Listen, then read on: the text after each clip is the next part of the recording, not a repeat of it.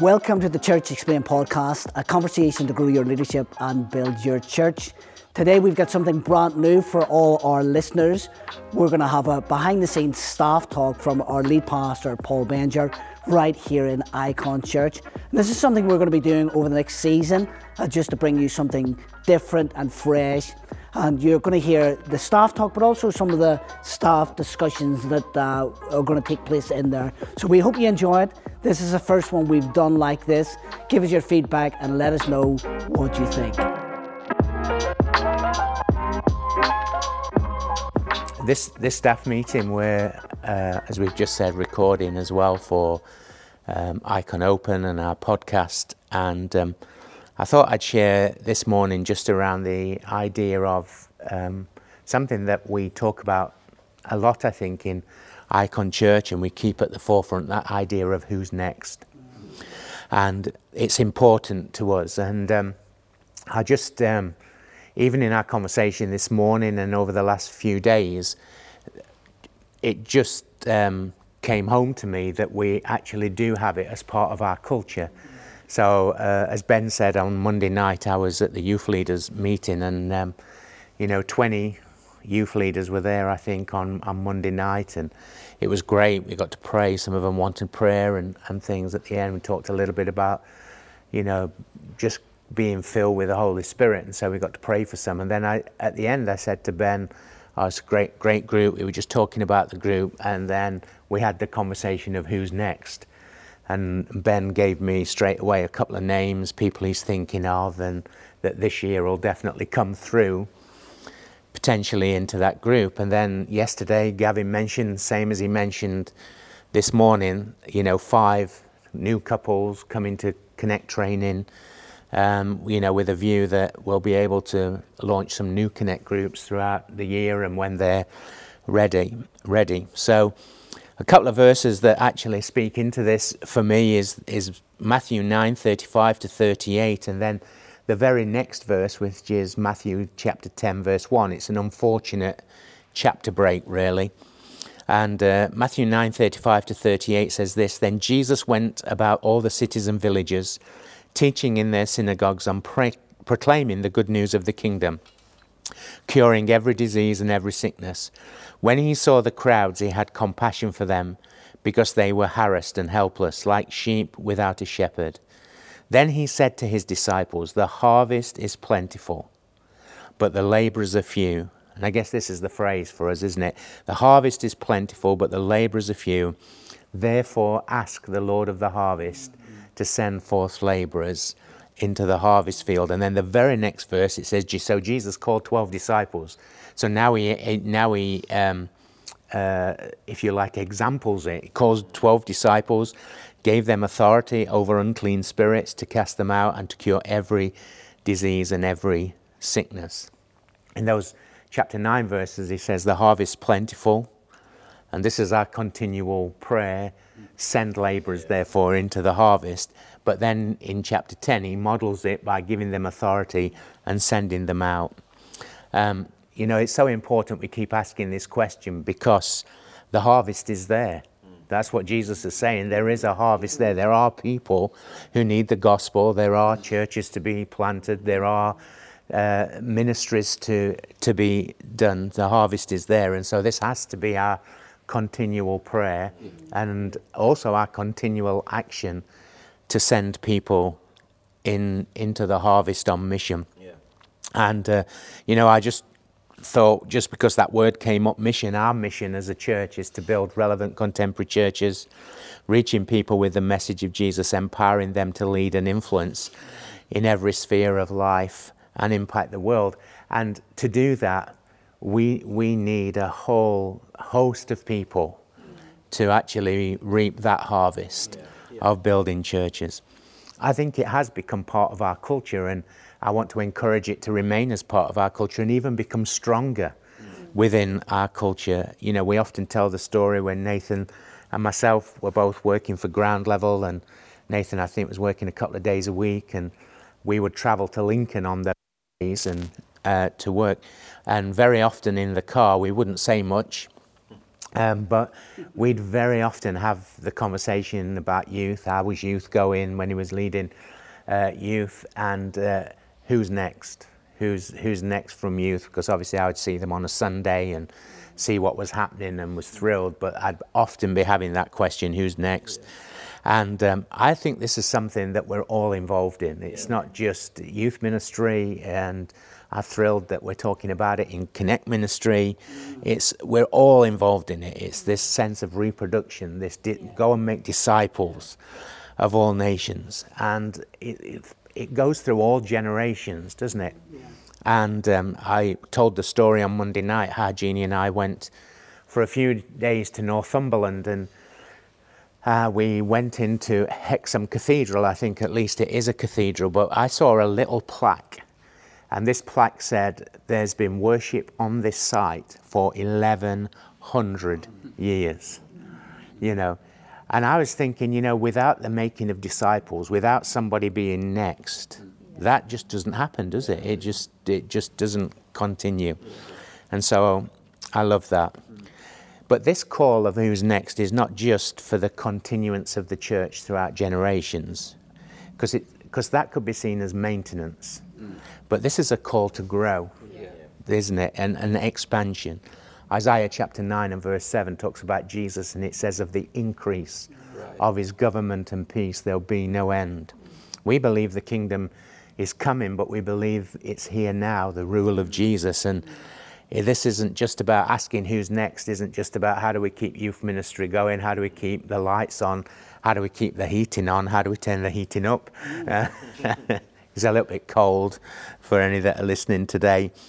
But actually, this is about growth and expansion, and see the kingdom of God going forward. So a couple of examples or ideas.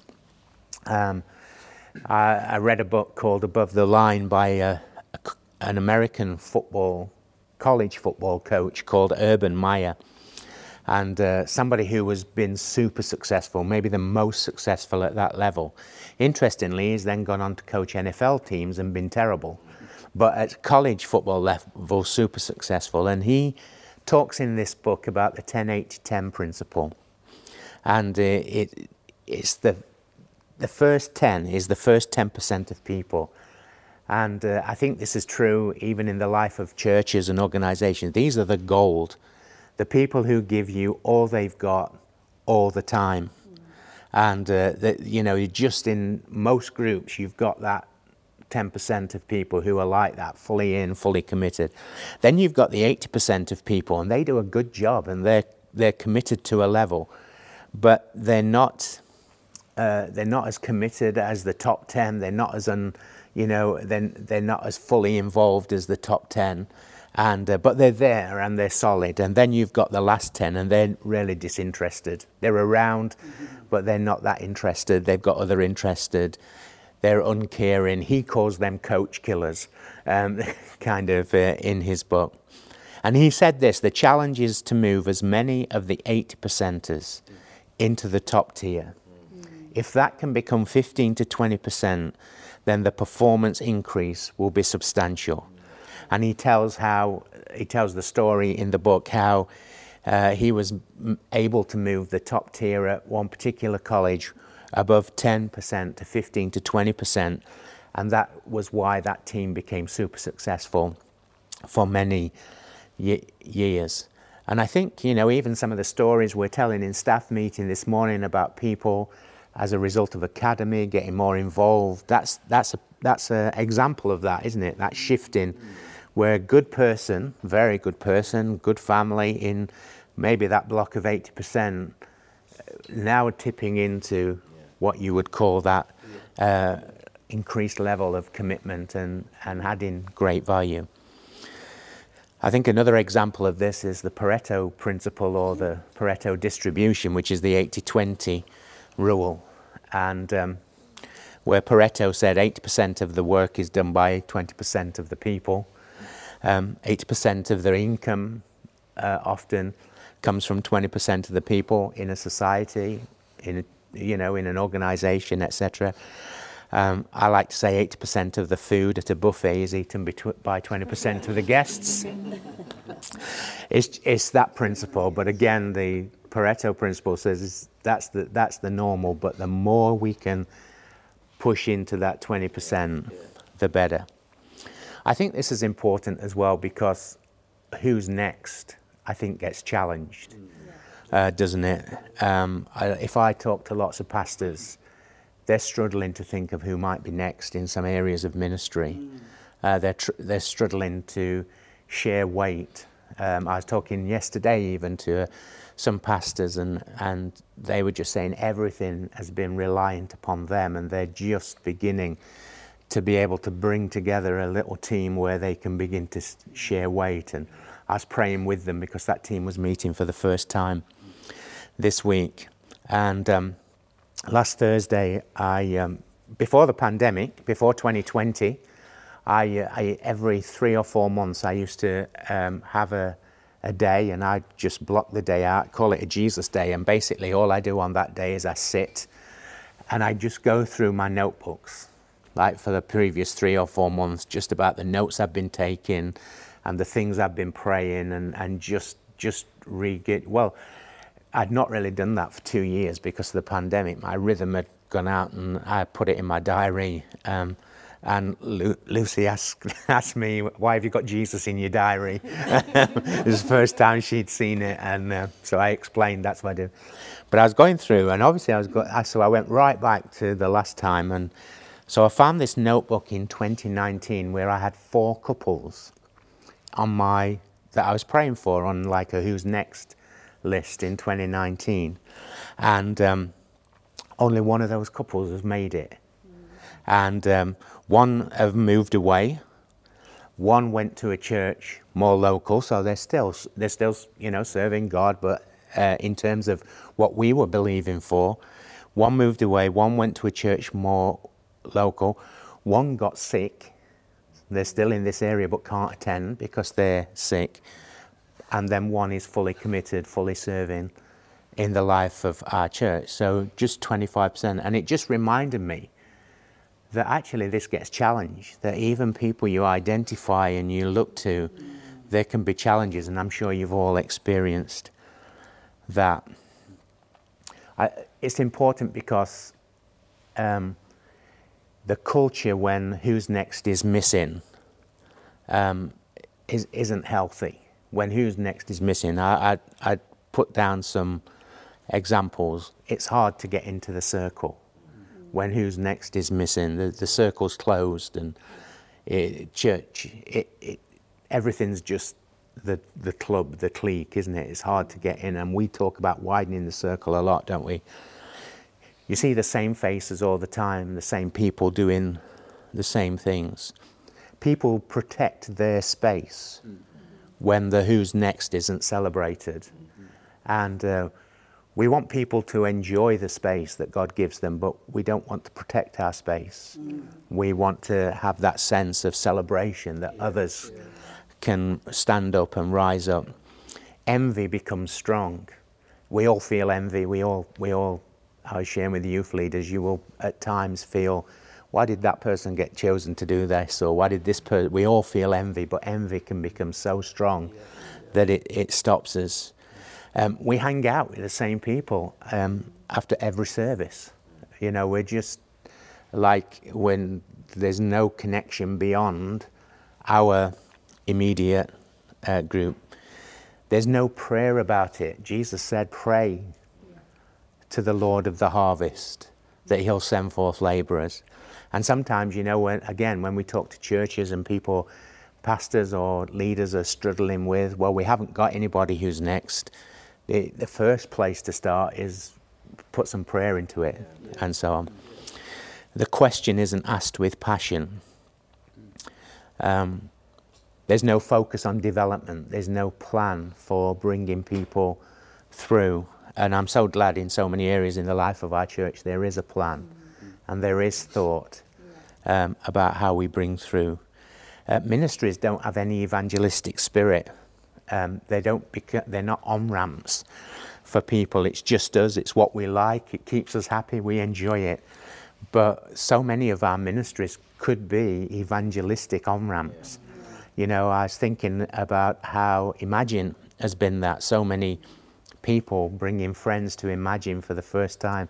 It's been that. Kids ministry, GOO ministry here has been a huge on-ramp in the life of our church. Youth ministry has been that too. But even production has been a little bit of an on-ramp. I remember Ben Owen and the story of Ben Owen and his brother come in, and then his family starting to come to our church some years ago, and his dad saying to me, oh, I've got this other son, he's just like into computers and screens. And so I said, well, tell him to come and help and play with all this stuff.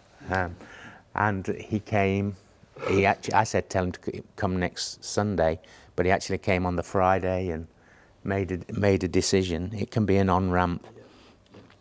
And there's no investing and no inviting when it's missing. So, just bringing this to kind of a point, how do we keep this spirit strong and how do we develop it? Well, I think it starts with relationship, doesn't it? The foundation is relationship. We widen the circle. We start new conversations. We create new opportunities. So it's just relationship. We just begin to have some new conversations, new opportunities. We think about the I see in you conversation when we've seen somebody, and you know, I guess Gavin, that's what Gavin's done with these 5 couples that are, you know, new to that Connect training. I see in you. We don't just share bread and wine, but we share bread and fish, or bread and ribeye steak or something. We invite them into something that is fellowship. You know, the historians tell us the disciples had 2 meals, bread and wine, bread and fish. And you see Jesus with that, don't you? Before he dies, the Last Supper. After the resurrection, he's cooking fish for breakfast, bread and fish, which is more the relational meal. And I think we pray. We pray into those relationships. We pray into those people. So the first thing is relationship. The second thing is the whole area of training. And we've talked about this, I guess, in more detail. So I'll just, training and coaching, I guess, the whole idea of training people. I do, you help. We talk, you do, I help, we talk. You do, I watch, we talk, and you do, someone else watches and we talk. And it's just that whole idea of training people and feedback. Some of you are very, very good at that, I think, in terms of what you do. We do a little, just a little review of a Sunday, and there were a couple of things that I wanted to mention to Nathan, and he'd already had the conversations about those, so which was great. And then when it comes to coaching, and of course, asking questions of people who are serving, what's good, what's challenging, is there any way I can help, what can I pray for? Just being alongside someone and helping them, supporting them, coaching them, not giving them all the answers, but just helping them come to a place where they have the answers. So relationship, training, coaching, I think discipling as well, looking out for the killer attitudes that can stop people, things like envy. As part of our discipleship process to work with people on those things. Look out for levels of passion when we see passion waning and things dipping in the lives of people. Asking the question, is everything all right? With people, caring for them in that way. I love the phrase that we're starting to use around small groups that, we want church to be a place where people cannot hide and people cannot go missing. So just that sense of care, and that's part of discipleship, actually, that relationship, and having those conversations. So as I close, what could be the takeaway from today? Well, if you haven't already, start a list or have a look at your list and begin to pray for those. Pray for those people. Go away and pray. Use this period we're in of prayer and fasting and ask the question, who's next? And look towards a plan where you can say, like Jesus, we've now sent them. We've given them that opportunity. We've launched them into something they've not done before. So who's next? Let's keep it strong. I think it is in our culture as a church, but let's keep it strong and make it stronger. Good, yeah. So just on the back of Paul's talk, what we do in our staff meetings, and you'll see this, is we have a discussion, people can ask questions, all of that. And so we're going to do that now for you to listen in on. So anyone want to kick us off? Otherwise, I'll kick us off. Ben. I'm right next to you. I loved hearing the phrase widen the circle again. And you were talking about things like what happens when we don't have that culture of who's next. And one of those things being that we hang out with the same people. And I think the older I get, the more I realise that's the temptation. You get used to your group of friends.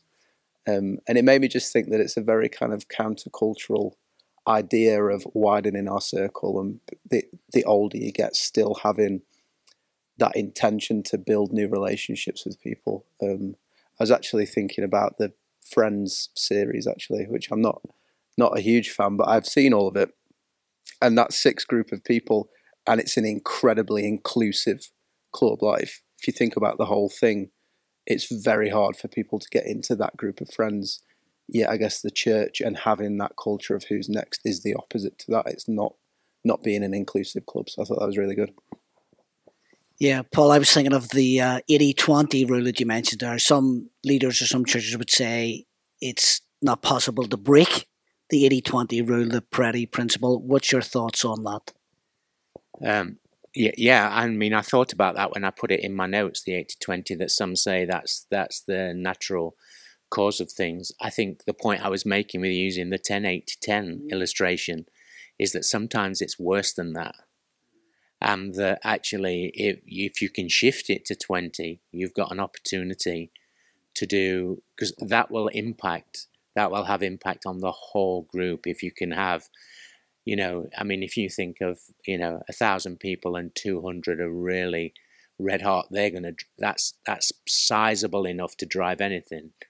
If it's 100 people, 20 people, that's sizable enough. That 20% is sizable enough to set the whole culture. So whether you go beyond that, I hope you can in many respects, but I think it does fall.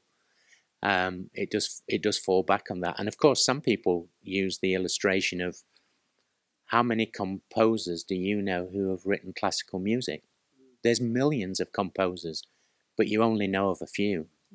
So the principle, most of the money made in the music industry is made by a few artists.